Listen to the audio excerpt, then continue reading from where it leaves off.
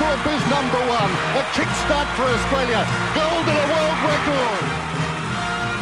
Now it's Donovan Bailey trying to pick up runners. Donovan Bailey is putting on the third. He's got it.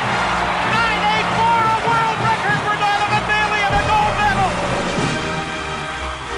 A perfect score. 10.0 for Nadia Comaneci. A perfect score. The first time I've never seen anyone get it. So in over 100 years, nobody's won as many medals at the Olympic Games in any sport than this great champion Michael Phelps. Usain Bolt sprinting ahead, winning by daylight and setting a world record, 9.68. The wind is okay. How easy was that? It is Off the Podium, an Olympics podcast, coming to you today for another interview episode, and I am excited. Let's just put it that way, because we're returning to modern pentathlon today, people. That is right.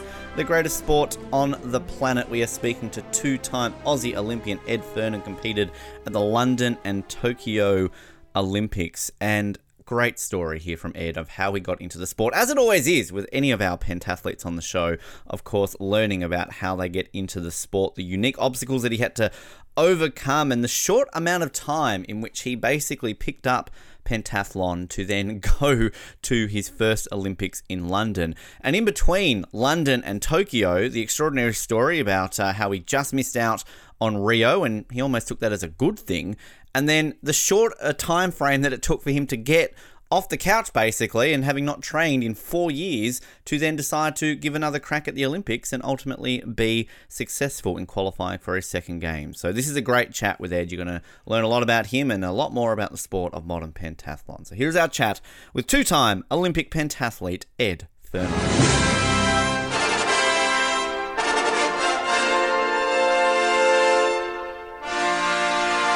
Every single interview I say that I'm excited to speak to our next guest today is no exception, particularly when we can return to the greatest sport on the entire planet, modern pentathlon. Of course, we spoke to Queen Chloe several months ago about her experiences at the Olympics, and now we're going to hear from King Ed. I'm just going to say that right now. Two-time Olympian from London and recently from Tokyo in the sport of modern pentathlon. The one, the only Mr. Ed Fernan is with me today. Ed, first of all, welcome to Off the Podium. It's a pleasure to have you today. Yeah, thanks, Ben. Very excited about it. Should be good. It's always a pleasure to speak about modern pentathlon. I was just talking to you a little bit about it off air, about how we love it on the show. We like to have this weird claim to fame, Ed, that we made it a thing just before Chloe won the gold in Rio, because back in our Rio coverage on day one, we said modern pentathlon is the sport. This is the one everybody needs to watch. And 10 days later, we all woke up to a gold medal from it. So we weirdly like to say, hey, did we make this a thing in Australia? I mean, given that you competed at the Olympics before we mention it, probably not. But hey, we like to try and say we did. Yeah, well, it's certainly a very unknown sport in Australia, and Chloe's helped support that, and it's got a bit more coverage. But it's still not a mainstream sport, that's for sure.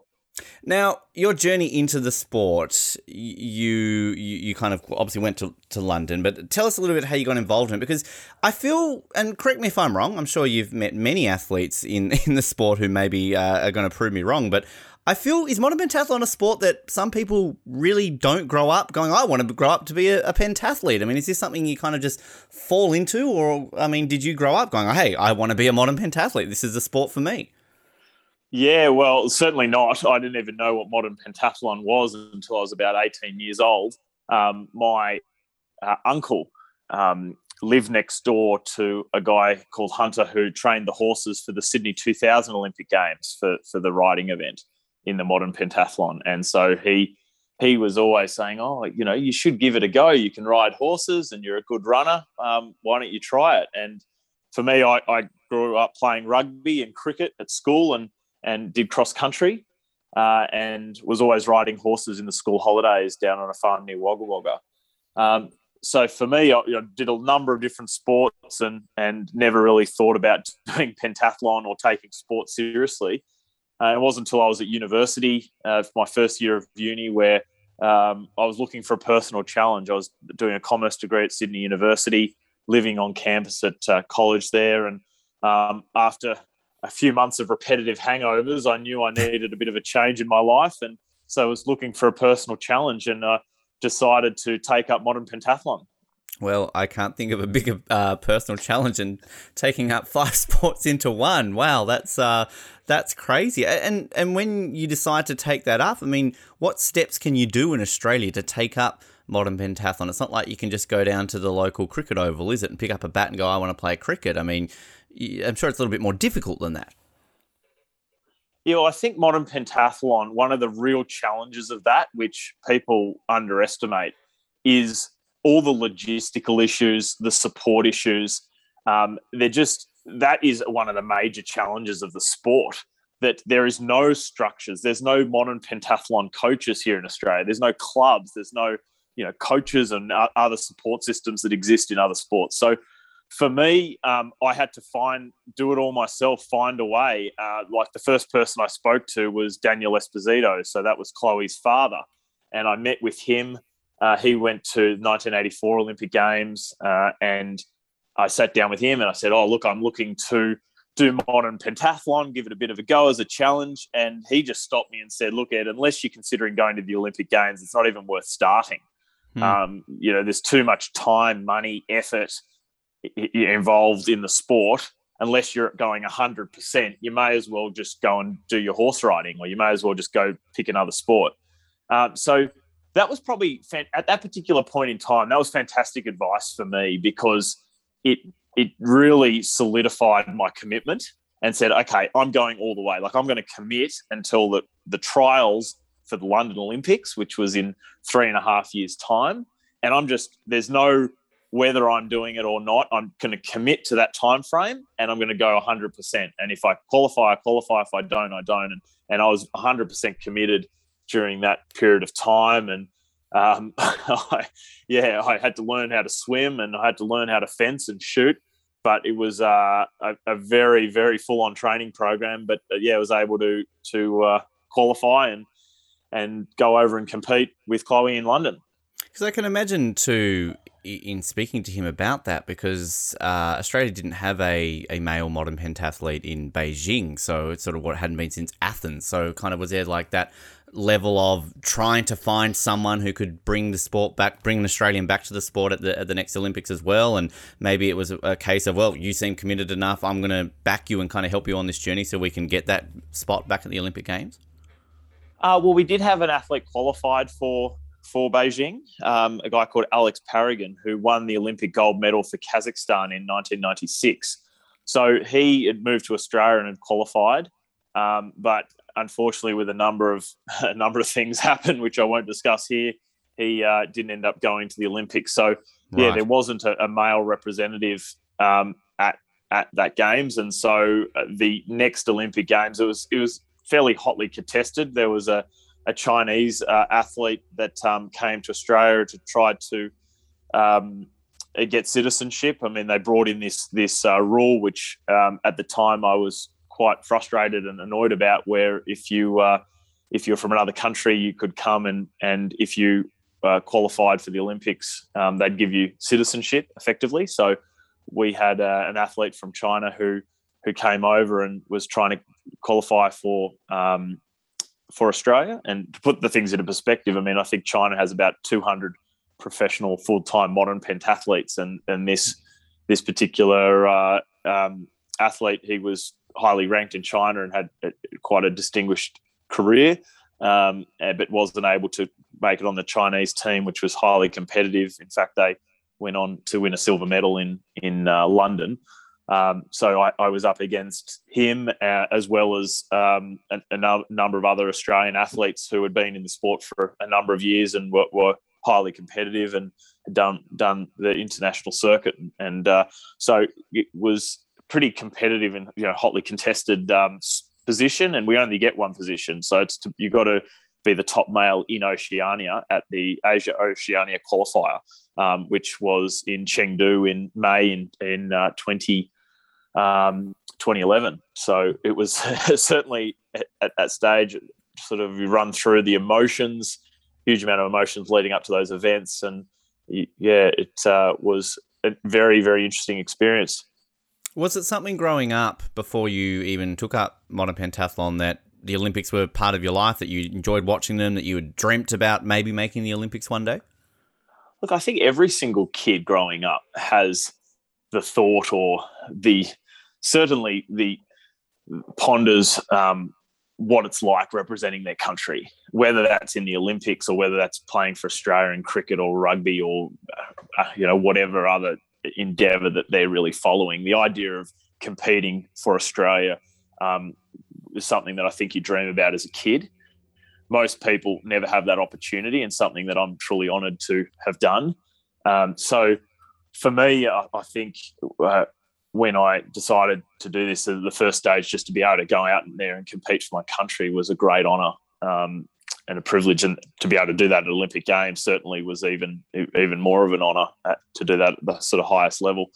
But growing up as a kid, I think always have those dreams, but just never thought it would be possible or turn into a reality. You mentioned you had the riding, you had the running, picking up fencing, swimming, and shooting. What was the trickiest? What was it? Jumping in the pool? Was it the shooting? Kind of the fencing as well? Something that not a lot of Australians generally do. I mean, neither of them sound pretty easy to just pick up if you don't have much experience in them.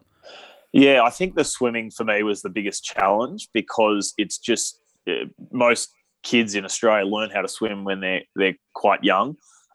They have that feel for the water, as they say, swimmers talk about it.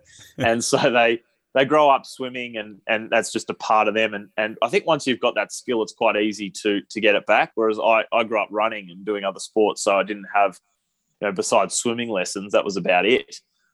So I can remember the first time trial I did down at the pool. I swam 3 minutes and 4 seconds for the 200-metre freestyle. Wow. The guys who are best in the world are swimming under 2 minutes. Yeah. So for me, that was a huge challenge. But I can distinctly remember going down there, and I thought, oh, well, if I've got to be better at swimming, then I'll go get some stroke correction. I'll go get some support. And so I met with a coach and had a one-on-one sort of swimming lesson, and she asked me to do a floating drill, and I just sank straight to the bottom. And she said, look, Ed, unless you can float, you'll never be a good swimmer. So I think you should give it up. And I said, no, well, the swimming's only one of the sports, so I want to keep at it and keep going. And she said, oh, okay, well, if you want to do it, then you've got to join a squad, and you've got to train every day. And you're not going to keep up with any of my older swimmers. So, my kids you'd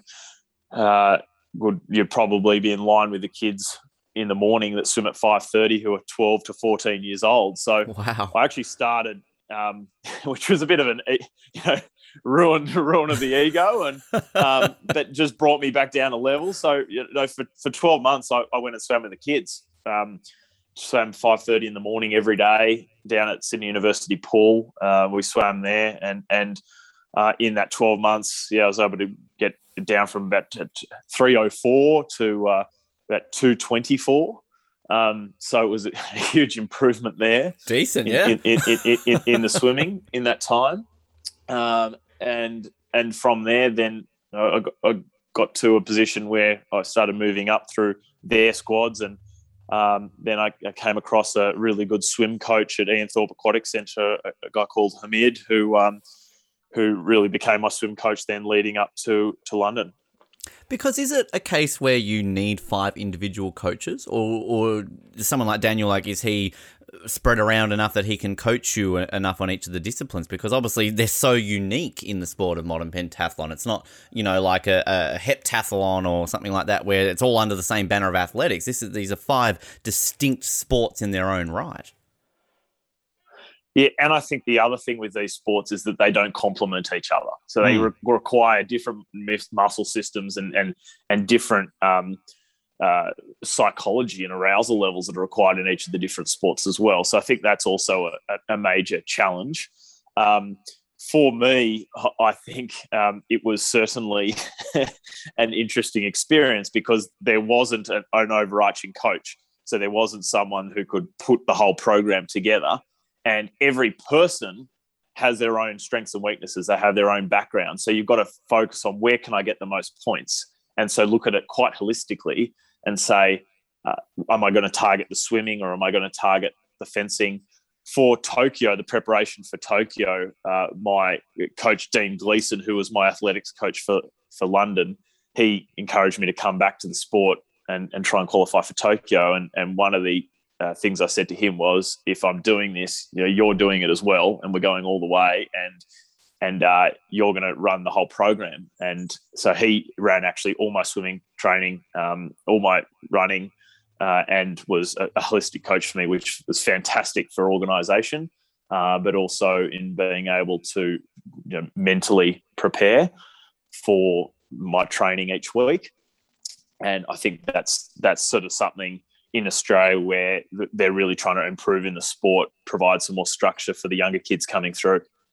We talked a little bit to Chloe about her training regime, but I'd love to hear your sort of training regime at the peak, particularly in the lead up to London. You mentioned you get switched to the training with the kids 5:30 in the morning. I mean, was it a case of then, okay, you finish by 9, go jump on the track, then by 12 you're picking up an épée and fencing? I mean, kind of, was it a multiple sport in a day, or would Tuesday be fencing, Wednesday be shooting, Thursday be swimming, something like that? Yeah, so I generally swim 5 to 6 times a week. I was running 4 times a week at that stage. I was fencing 3 times a week. I was shooting every day. And then I was riding once a fortnight. Riding was always something that I had in the bag, and it was sort of like riding a bike for me. And even in leading up to Tokyo, I didn't ride much at all. It's just something that, coming up to a competition, I'll jump on the horse a couple of times to get ready. So that was good to have that in. So I was really only training for 4 sports.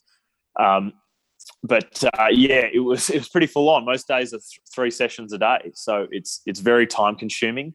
And I think people that do other sports, you've got to have the recovery. Whereas often in pentathlon, recovery is incredibly important. But when you're recovering, you're shooting and you're doing other things. So the time commitment, I mean, the pentathlon, they train more than anyone else, without a doubt, just because we have to, and it's the requirement of doing all those different sports. But we also can, because you're not pressuring all your different energy systems. You're focusing on different things all the time. Which, you mentioned the mental aspect of it. I always love speaking to our guests about mental preparation for their sports. And again, pentathlon is obviously unique, which you've got 5 distinct sports, and each in their own right would have their own mental preparations for it. But I mean, kind of, how do you work on the mental side of things, having to be so diverse on 5 different sports physically, and then mentally preparing yourself for something like shooting, which is obviously very mental based, and horse riding when you've got to be one with a horse, and fencing, and all these kind of mental aspects that each sport has? Yeah, like fencing, for example, I always fence best when I'm very aggressive, have that laser focus, but have incredibly high arousal level, and I literally want to go out and take it to them and quite get in their face and be very, very aggressive on the strip. Like, that's my strip. I'm there. That's how I perform to the best of my ability. Whereas on shooting, it's about being as calm as possible, being able to slow your heart rate, keep it steady, and just stay calm and as much as possible. For riding, for me, that was just keeping the focus and just focusing on the rhythm and my breathing and just not. I think people make the mistake with riding is not letting the horse, or they're too worried about the things that they can't control. But when you're on that horse, you've got another animal there that's got its own mind and its own way of doing things, in a sense. So you've got to work with that horse and not try and control the horse, but work with the horse. And so part of that, when I get on the horse, I'm just counting my strides, counting each stride of the canter, and just focusing on my lines and getting to the fence as best as I can. But I don't want to interfere with the horse doing its job. And then running and swimming, I always found they were often the hardest to train for because of the physical work involved. But on competition day, they were the easiest to compete in. You just jump in the pool and go and do it. So it was certainly an interesting process, but most of it is in the training aspect, you're always generally tired, and it's about mentally getting prepared for that next session, because you're always failing. You're constantly having good sessions. You're constantly having bad sessions, and it's about staying positive in those bad sessions. I think as I got to be an older athlete, I think one of the biggest things I learned was getting more emotional with my successes, more emotional with the great things I did, and less emotional or being able to discard my failures. And I think that's certainly been a really good lesson in life, and even in my business and other things I've done is, don't get too emotional with your failures. Just move on and try and be grateful for all the positive things in your life and the successes that you have. Whereas I think early in my career, I was probably doing the opposite. I was expecting the successes and expecting that and just not putting too much emphasis on that, and then getting quite emotional with my failures. So I think I've certainly improved in that space. Well, I can imagine, though, picking up a sport and 3.5 years later qualifying for Olympic Games, though, might kind of push you on a little bit with those feelings as well, because I'm sure there's plenty of times in that period where, speaking with the swimming situation, for example, that you're thinking, wow, maybe this isn't for me, but you also seem like somebody who just doesn't give up, Ed. You're picking up a sport, and a very difficult sport, and 3.5 years later you can qualify for an Olympics in it. Yeah, and I think that's sort of a uniqueness to my story, in that I was able to do that, which when you talk to people that they're training 10 years to make an Olympic Games, or many people, huge amount of people will train 10 years and will never make it. I've been training for 34 years, Ed. Sorry to interrupt, and I still haven't made it. I'm still hoping. I mean, Andrew Hoy, 62. I'm just past the halfway point, so you never know. Hey, we've got to do some riding sessions together then. Yeah, get you on the horse. Exactly. So, but absolutely. So, I really think that that time frame for me, it was something I'm very proud of, but being able to stay focused in that time frame and not look too far ahead, and just stay in the moment and just look at, okay, what's the next competition? What's the next couple of weeks involved for training? And as I mentioned to you, I made that commitment that I'd go to the trials. So when I felt like a failure, I remember turning up to the Junior World Championships, which was in Taiwan. And that was my first international competition. I was so nervous. I was like wrecked with nerves, and I performed terribly. I think I came second last in that event, but it was just a learning experience. And I can remember on the bus afterwards, just coming back and like, you're coming second last at the Junior World Championships, and you're expecting in a couple of years to go to the Olympic Games. I'm not expecting, but that's what you're targeting, to go to the Olympic Games, and like how are you going to do that? But I think for me it was I was willing to work harder than anyone else at that particular point in time. I was 100% focused and really, really committed to the sport, and all things are passing. And for me, that was just a matter of, let's just go back to the process. What do I need to work on? How do I need to improve and learn and become a better athlete? And through all that process then, the moment you qualify for London, what's that feeling like, that all that hard work you just mentioned there has paid off and you're officially an Olympian? Oh, that was incredibly emotional. I had a number of my friends actually flew over to China to come to that event and support me and have that there. But I think the big turning point for me was in the fencing. So in Chengdu at the qualifier, I was really nervous going in, but beforehand in the weeks leading up, and then on the day I felt like I was in a good headspace. But I just kept on going onto the strip, and I just kept losing and losing and losing and losing. And halfway through the fence, I was in third last position. I think I'd lost 13 and I'd won 3, and all the other Australian athletes were doing quite well. And if you have a bad fence, it's pretty much game over. And I could just recall I got to a point where it was, it just wasn't going to happen. And then my fencing coach, Bill, who was there with me, he just grabbed me And he just said, look, you've lost. You've lost. Now just go out there and just fight for it, and turn it around. Like, you can still. There's nothing to lose now, because you're at a point where you basically forget about your dream. You just got absolutely nothing to lose, because you've already lost it. And I can just remember he sort of slapped me in the face, and that sort of slap sort of jolted me, and I just went to a headspace that I'd never been before. It was crazy. It was like a absolutely emotional, a supercharge. And I went on the strip, and I had all my hard bouts in the second half as well. And I won every single one of them. I won 13 in a row at the end, and ended up with a really good fencing score at the back end of it, and which got me through to the next event. And that was, I can remember coming off that strip and seeing tears in his eyes, and seeing that we were able to turn that around. And then we've still got 3 events to go. And then from there, we went over to the swim for the warm up of the swim. And I just worked so hard in the back half of the fence that I dived in the pool, and all my legs started to cramp. So my quads were just cramping because I'd been loading them up and in the fencing. And so then again, I was incredibly concerned that I wouldn't even be able to swim. Like, that had never, ever happened to me before. So instead of doing a swim warm-up, I just went in, put my suit on, and my coach was just digging his elbow into my quad to stop it spasming. And then when the race came, I just got on the blocks and thought, well, if I cramp, I can't do anything about it. But I got on the blocks and managed to achieve a 2-second PB and get through it.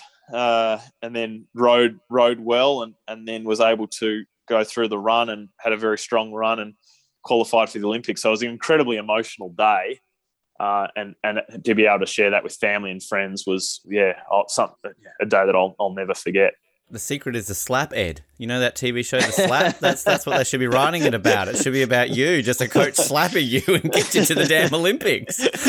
Yeah, well, we do laugh about that. We still do laugh about that today when we catch up. So, yeah, that's right. I just expect this. Right. If people are watching you ever, they just constantly see your coaches slapping you. It's like you get there, it's about to swim. Slap me, coach, come on. No, it's not a regular thing, but it did the trick. It did the trick. We always like to hear about Olympic experiences outside of the competition. London, obviously, a fantastic games, and the 100th anniversary too of the pentathlon as well. I mean, just sort of outside of the competition, do you soak up the Olympics? Are you going around the village kind of taking it all in, and kind of all the great things that no doubt come with being an Olympian outside of actually competing at the games? Oh, well, London was an amazing experience because it was such a good Olympics. It was the city of London was so accommodating, and it was just, they put so much money and effort into it. Not that the others don't, but I think it was sort of like Sydney, where we could speak the language. It was a beautiful place, and I had a lot of affinity with London as well. I think the big, I wouldn't say it was a mistake, but I think the first couple of days, absolutely loving the Olympics, whenever the Olympics is on and I wasn't competing, I'd be watching every single event 24 hours a day, wasn't sleeping, I think, like a lot of people. And so when you're competing, you're like, oh, no, actually, I can't do that. I can't watch every single event.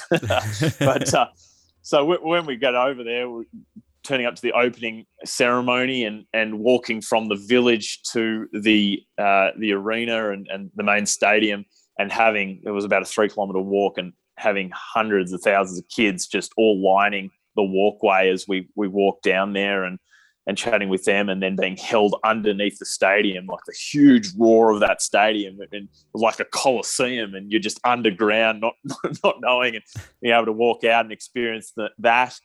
And then the second day, I was one of 3 Australian athletes that met the Queen and Prince Philip in a sort of reception there. And so you're having all these amazing experiences all the time when you're there, and things that are just completely foreign and,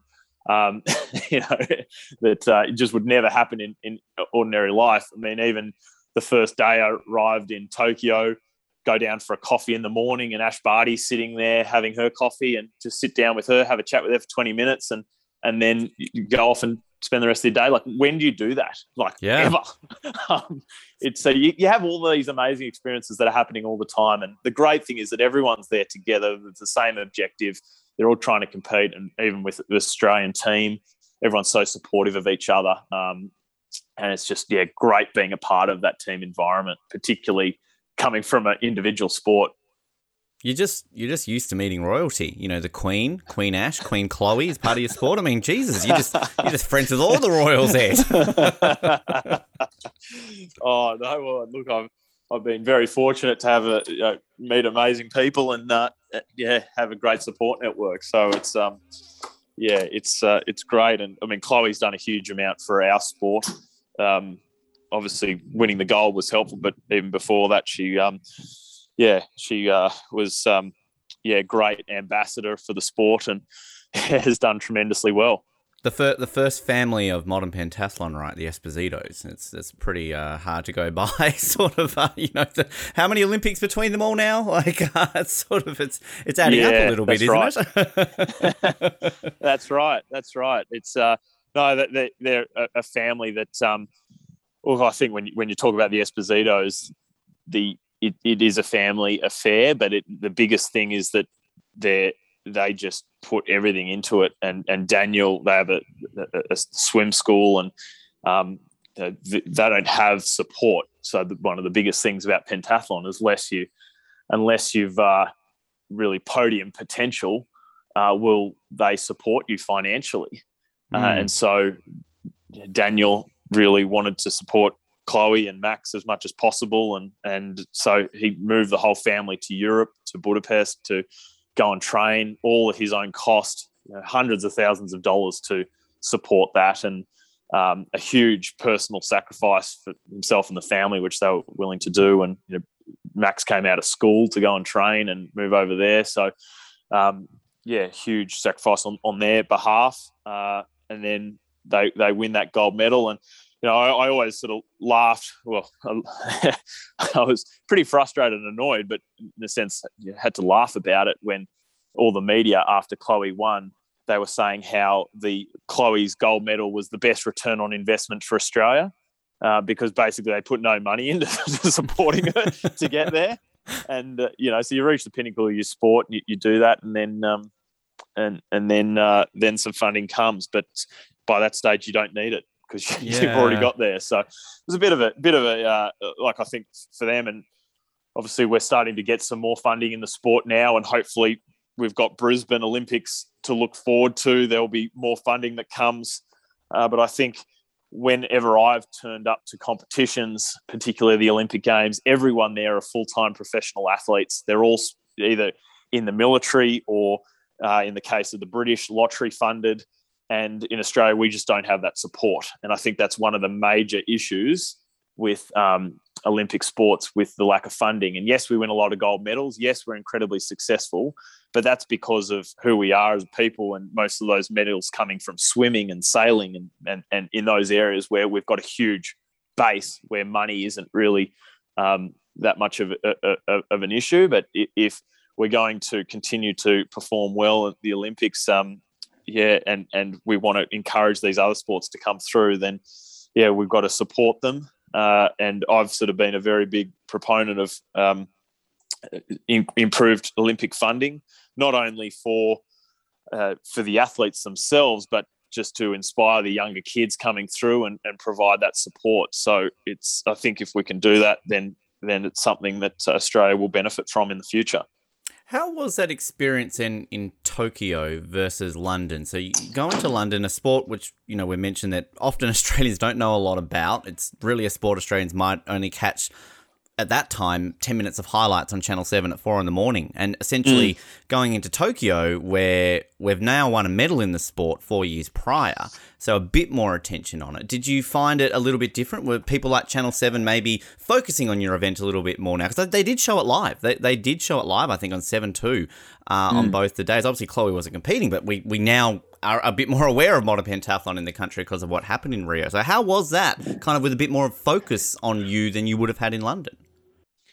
Yeah, look, for me, I that didn't really concern me while I was over there. I mean, I've always been happy to do media interviews, and I think this time around, as my second Olympics, I came at it for different reasons, and I had different motivations.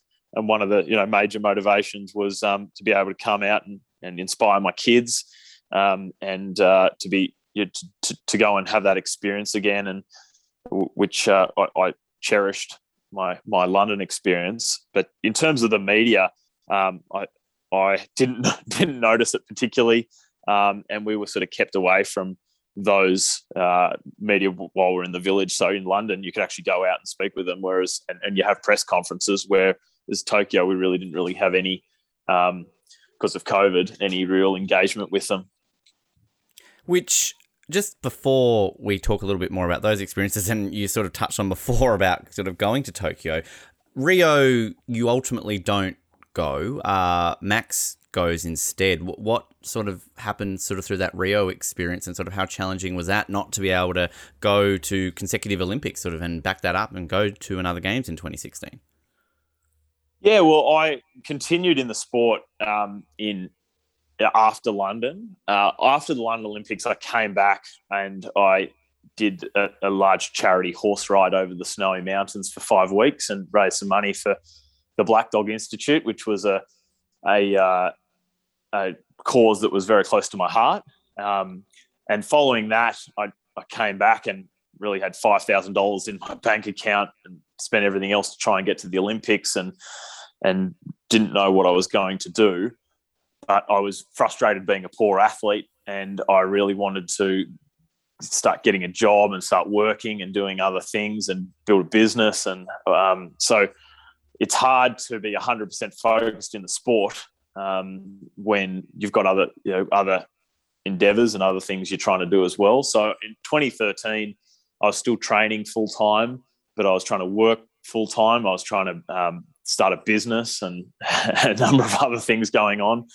And I can remember in September of that year having a massive issue with fatigue and just overloading myself with everything I was trying to do and try and keep going. And so that was sort of my first major problem with fatigue. And then I kept going through to the Rio trials, as you mentioned. Just prior to the Rio trials, I had issues with fatigue leading into that event. And then we went over and competed in Beijing at the Rio trials, and Max performed amazingly well. Not only did he win the Oceania position in the Oceania competition, he actually won the Asia position as well, which has never been done before. So to put that into perspective, I think Chloe came 7th at that event or 6th at that event. Then Max won it, which was an amazing experience. I think that would be up there with one of his career highlights, and did really well. So part of me was actually incredibly relieved once Max won that, because I felt like I could now relax and I could stop and just give my body a rest and give my mind a rest. I'd been training then basically for 8 years full time up to then, and so it just allowed me an opportunity to stop. And it was okay because someone else gave me that opportunity rather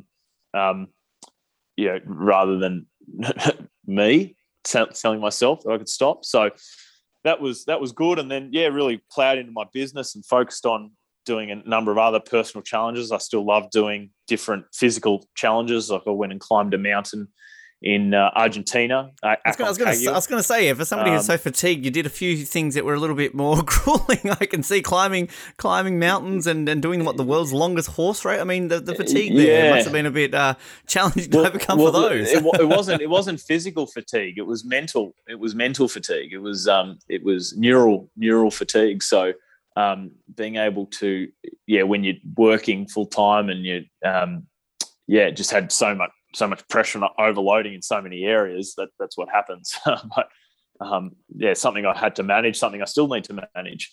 But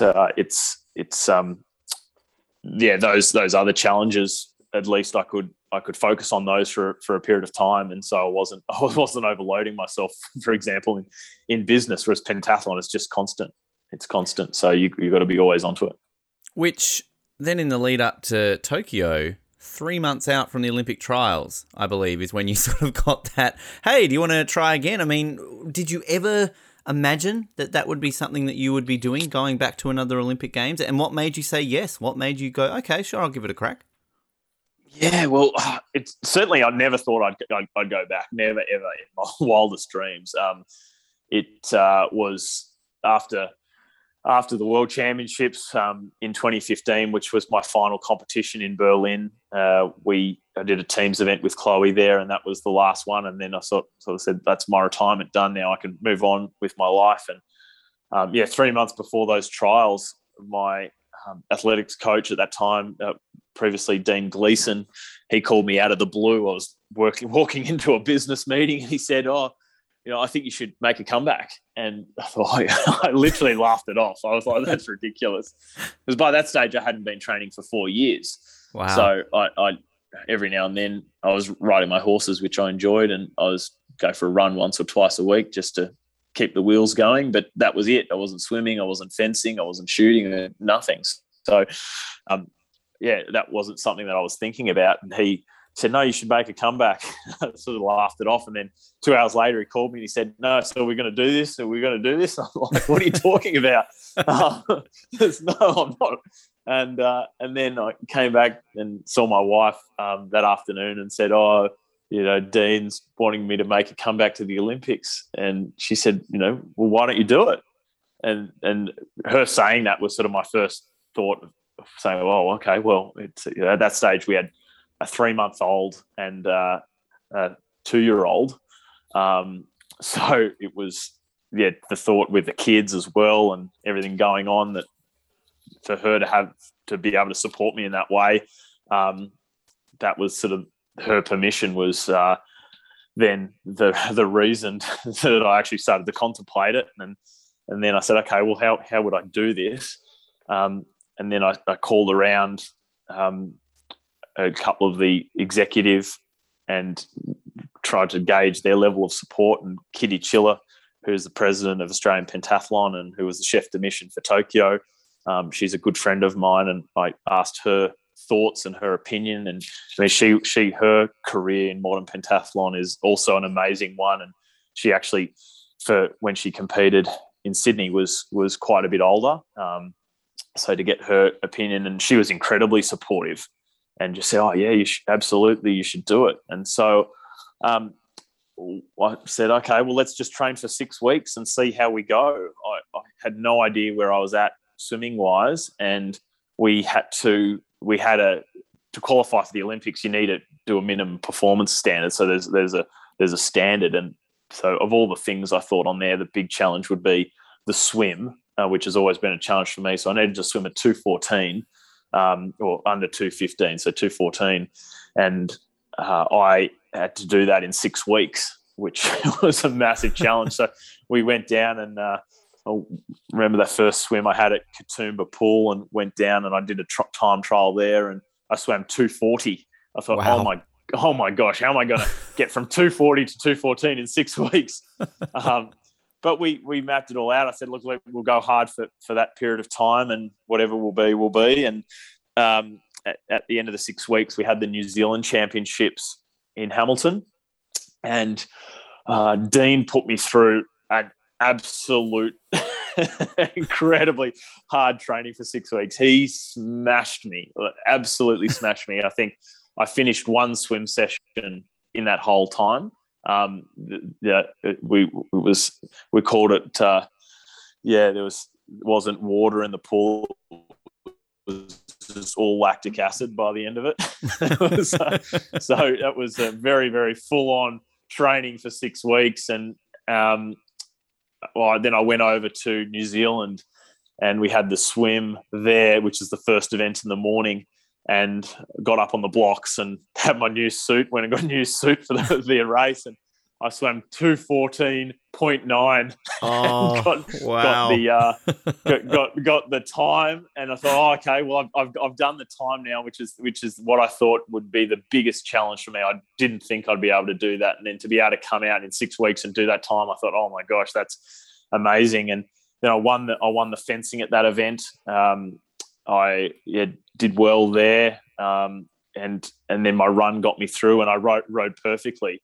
So I managed to meet the qualifier and qualify for the trials. And then we thought, okay, well, I've only got 6 more weeks till the Olympic trials. We may as well keep going. So we did. And there you go. And this was at the end of 2019, wasn't it? So this isn't even sort of after the reschedule. So basically when you eventually qualified and you've got COVID and postponements and everything. Right. So it adds more challenges, right? And probably the thing that everyone likes to talk about when we talk about the trials is that was actually held. Those trials were held in Wuhan in 2019. Yeah, I was going to ask you about that. I was going to ask you, Ed. Was it you? Yeah. Did you get a bat when you were there? All my mates always joke that I was patient zero. But no symptoms. But yeah, so that was going over to Wuhan and competing at that event. Was actually really interesting because there was a lot of the guys who, when I was competing 4 years earlier, were still in the sport. So to see them and really just sort of turn up again and like walk straight back into it as like I had never left was a surreal experience, actually. And I fenced really well on the day. I actually fenced exceptionally well. I swam not to my standard because I was so cooked after my fence. But the swimming, they actually reduced the amount of points that were for the swim, which was significantly to my advantage. So that didn't cause me too many problems. But I actually thought the most difficult thing on that day was the riding. I drew a horse that was probably the worst horse in the lot that day. We had an Australian coach who came over for the riding, and I went up to him and asked him about the horse. And normally we take notes on the horses because we get to see them ride. And he said, "Oh, sorry, Ed, I don't have notes on this horse." I said, "What do you mean? You've got notes on all the other horses. Why do you have notes on this one?" He's like, "Oh, I just missed it. I'm so sorry. I don't have anything." Oh, okay. Righto. And so I got on this horse and it just starts bucking. I was like, okay, righto. So I just looped it around a couple of times in a circle, just trying to get it focusing on something else rather than trying to take me off. And then it stops and sort of rears up a little bit. And, then I had to really focus on just getting that horse moving forward and giving it a job to do. And then we get 5 warm-up jumps and come around for my first warm-up jump, and the horse just completely just stops right in front of that jump and wouldn't go. So this is great. I'm in a very good position here to qualify for my second Olympics, and now I've got the worst horse in the ride. So we got the coach to drop the height of the jump, and we went over there successfully on the next one and just tried to build its confidence.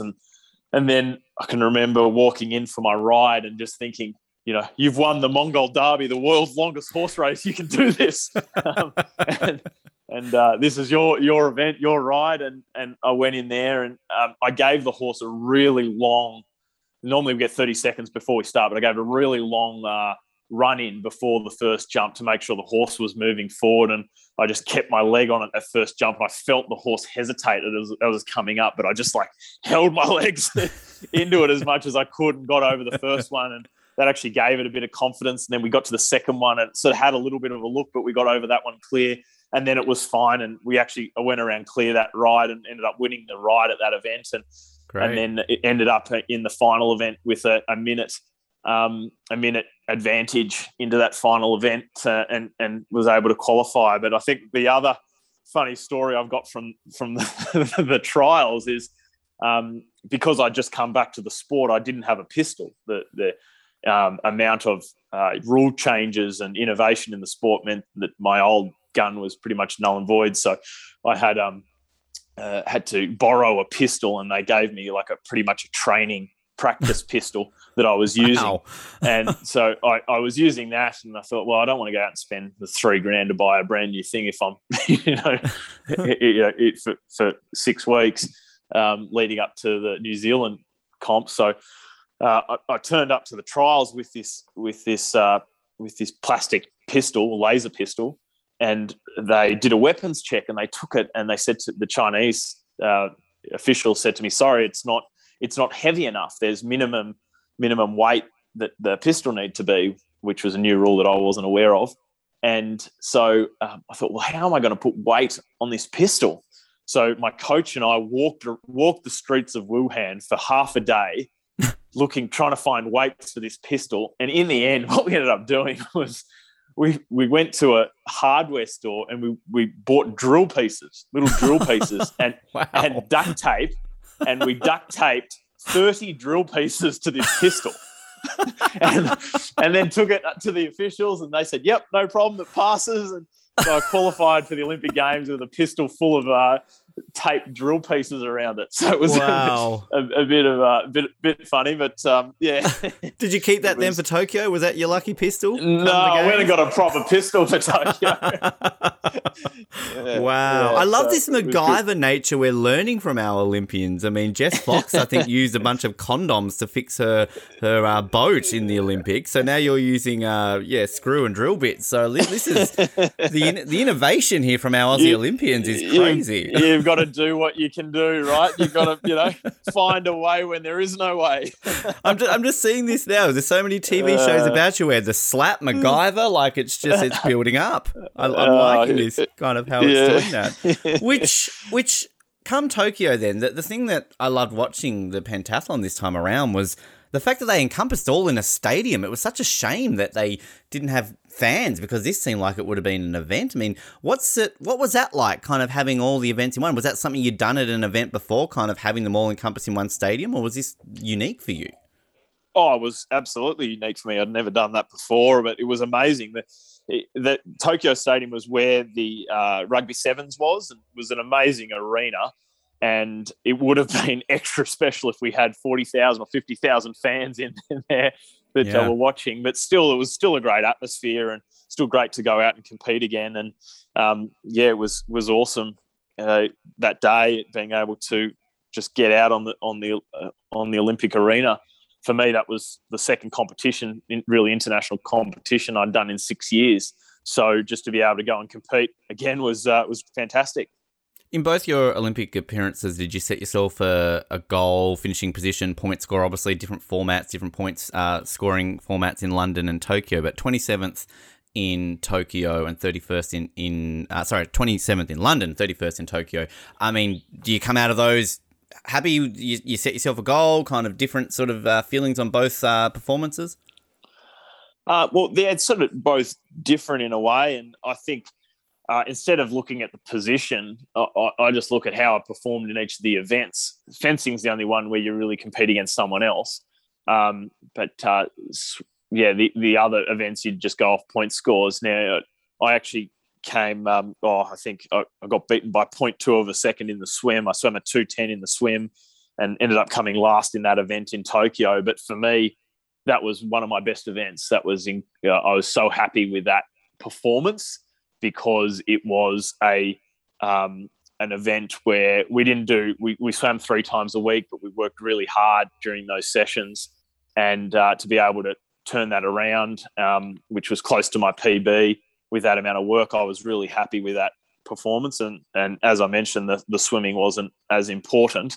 And then in the ride, where I generally do well, I mean, I wasn't as happy with that. So I try and take the position out of it and just say, well, how did I perform in each of the individual events, and was I happy? I mean, overall, for Tokyo, I wasn't happy with my overall performance. I thought I swam well, and I thought I ran well and was in really good shape. And I rode well enough, which is I generally do. But I think the lack of competition leading up to that event hurt me there, and I made, although I was fencing really well and shooting really well in the lead up in training, I wasn't able to put that together on the day, which was disappointing. But it is what it is, and I think for me, I'm just so grateful that I've got so many things in my life that are going really well, and really, got amazing kids, amazing wife, and business is going well, and so many good support network that when you don't quite reach your goals, you can focus on the things that are good in life, and reframe how you think about things.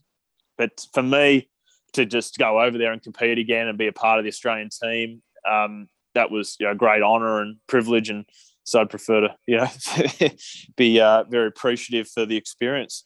Which does that then mean that this is it now, Ed? You're not going to be spurred on to go ahead to Paris, or are you going to get a tap on the shoulder ahead of LA or Brisbane again from the coach and go, hey, 3 months to go, you want to give another crack?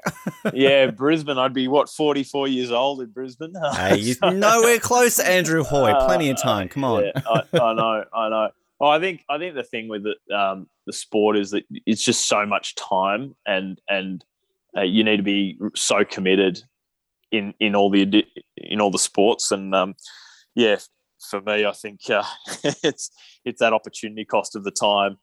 So I've done it again. I've done 2 Olympics, which have been absolutely fantastic experiences. But unless I thought I had a really good shot of a medal at the next Olympics, I don't think I'd be going again. So other than that, I'd really just like to see support the other Australian athletes and the younger athletes coming through, and try and support them and build the sport up as much as possible. I didn't hear a firm no there. I'm just saying. I didn't hear a firm no. It wasn't, I'm done. This is it. I'm done. It was not a firm no. So I'm saying there's a chance. I think it's highly, highly unlikely. And I had to make my declaration of retirement with the anti-doping the other day. So if that gives you an indication, then I think I'm done. But there's a declaration of retirement. How does that work? Like, I can now take drugs. Is that basically what you're saying? Like, I mean, how does that work with the anti-doping? you come off the testing pools. They stop testing you. Right. Yeah, they stop testing you if you're retired. So. Okay. I mean, they're not going to keep turning up to my house at weird times and scare my kids. Don't hide the steroids anymore, honey. It's fine. They're not coming on Tuesday. No, absolutely not. Ed, before we let you go, if anybody sort of wants to stay up to date with you, the journey, whatever that may be, kind of moving forward, can people follow you on social media or anything else you want to give a sneaky plug here on the show today? Oh, not really. I'm not really one for the social media, to be honest. I try and just keep more of a I mean, I certainly enjoy my adventures, enjoy doing that, but I'm not the one to be massively out there on Instagram or Facebook.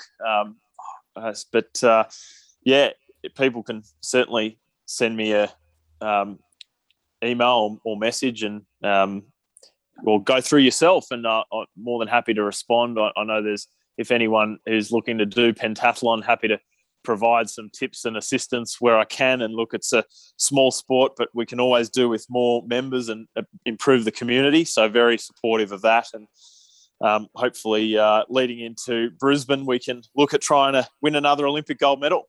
Absolutely. Well, I'm just saying that I can obviously run.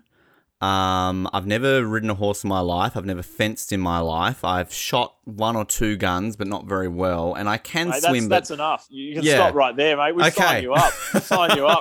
I'll send you the membership form. Please do. Please do. I'll take 11 years for Brisbane. I can do that. That's fine. Ed, it's been an absolute pleasure, mate, to be able to talk to you about today. It's just such an incredible journey for you to get to 2 Olympics and everything else in between. We appreciate your time. And I now know that if I ever do get into the sport, I'll just constantly get slapped, and that will spur me on.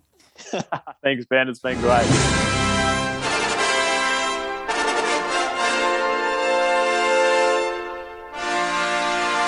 And a massive thanks there to Ed for his time. We love the sport, modern pentathlon. I am sitting here in my modern pentathlon t-shirt, any excuse to wear it, of course.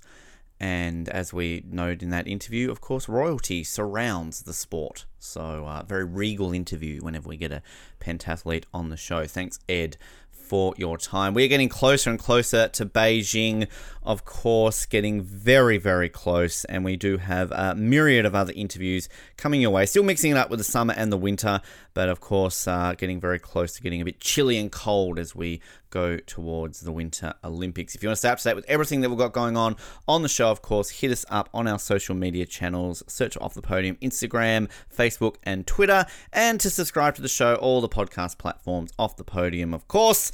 Subscribe, leave us some feedback. We'd love to know what you think of the show. And as I always mention too, if you've got any requests, any guests you want us to get on, shoot us a message. We'll see what we can do. And any other style of episodes that you might want us to do as well, we're open to hearing about that. So hit us up. We'd love to hear from you. Big thanks from Ed once again, and big thanks to you for listening out there in the podcasting world.